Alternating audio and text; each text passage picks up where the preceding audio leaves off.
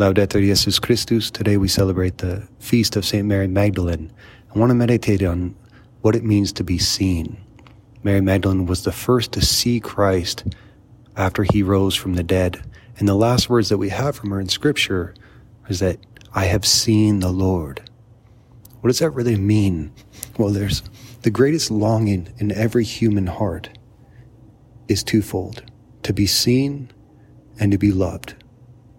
To the degree that we are seen by another, that we feel known by them to our depths, and not only known, but to be told that what we are is good. That's what it means to be loved. So to be seen and to be loved is what intimacy is all about. And so many times, we can be surrounded by so many people, know so many and other people be around us who know about us.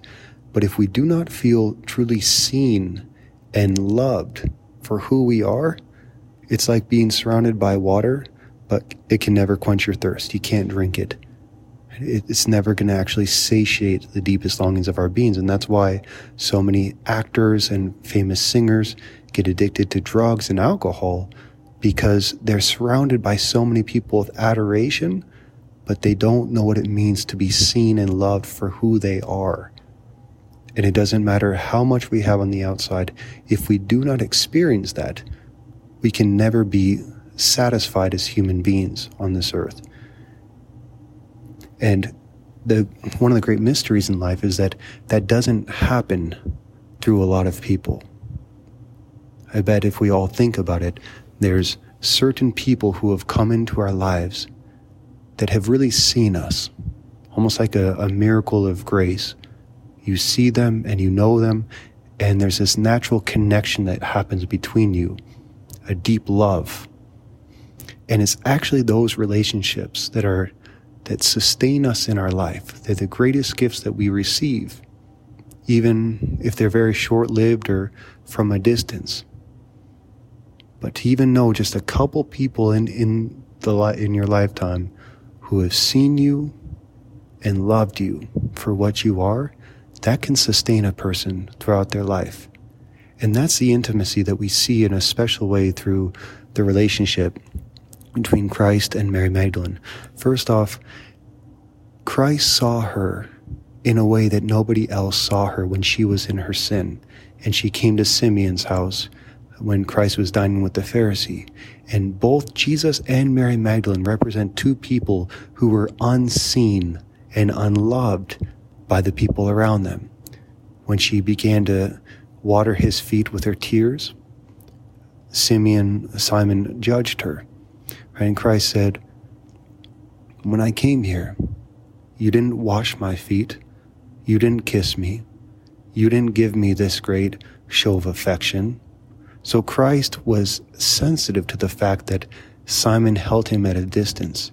He didn't really see Jesus for who he was or love him in that way. And Mary did. Immediately, intuitively, fell straight to his feet, knowing him to be the one who could save her.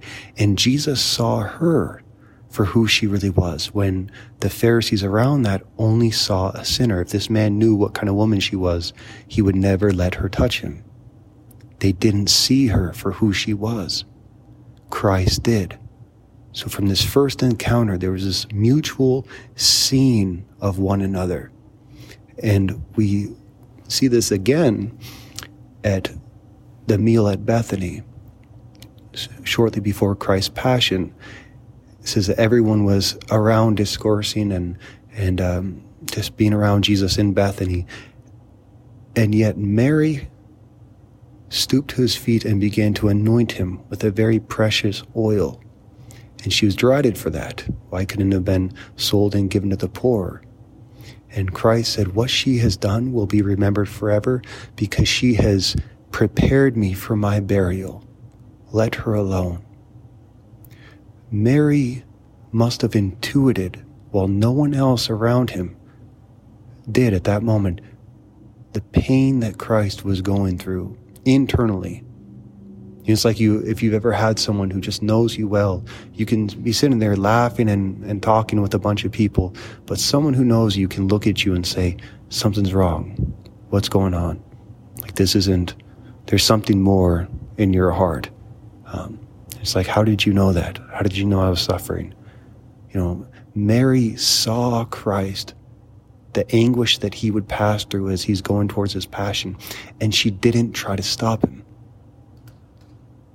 She joined him.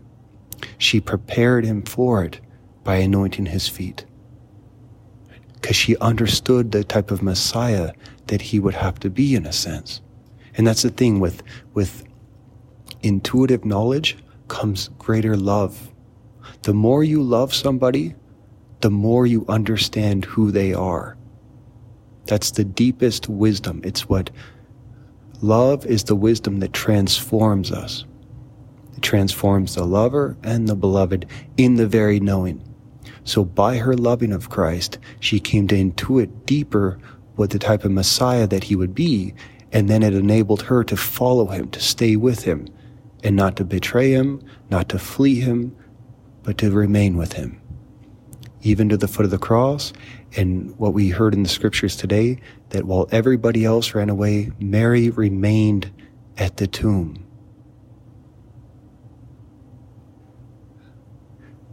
The people in our life who've really known us, they remain, and we remain with them. Even when there's a distance, even when there's a death itself. Love is as strong as death, the song tells us.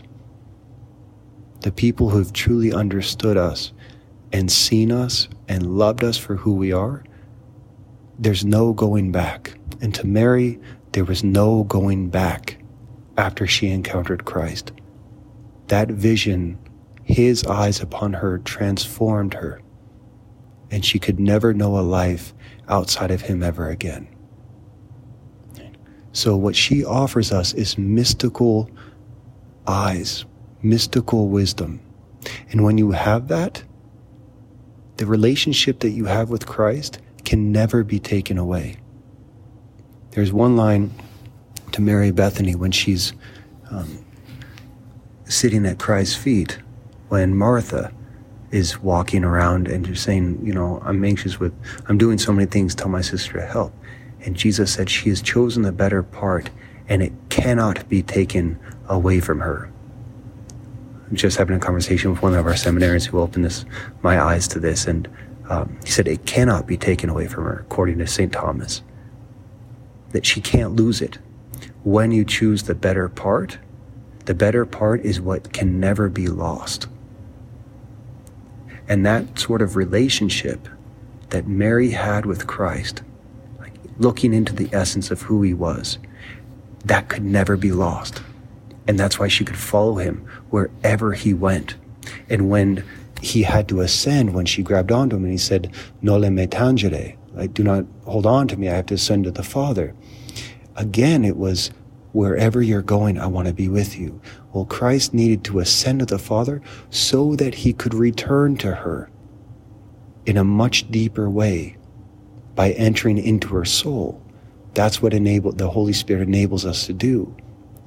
Now that intimacy between Christ and Mary could be so much more profound than it ever was in the flesh. And that's why tradition has it that after Mary says, "I have seen the Lord," she preached. She was one of the first evangelizers, and then she retired into a desert to spend the rest of her life in contemplation with the one who had always known her and seen her in the depths of her being, loving her. When you have that kind of love in your life, it transforms us and it remains with us forever.